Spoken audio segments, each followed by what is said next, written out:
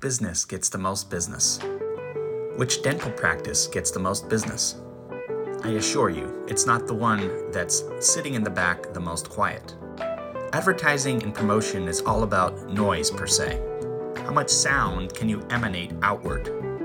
Obviously directed at those you're trying to have listen to you. New potential patients, for example.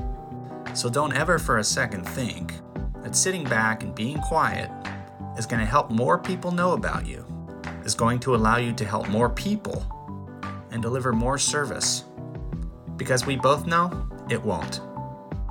Your practice destiny is in your hands. As a dental practice owner, you can make the right decisions.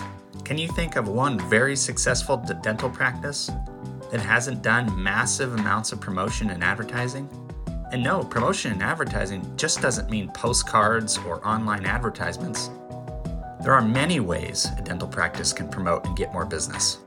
And some of them are just so simple. So find the simple and effective ways to help build your dental practice. Jason Wadrow here with Golden Dental Marketing. Thank you for watching. You have a great day.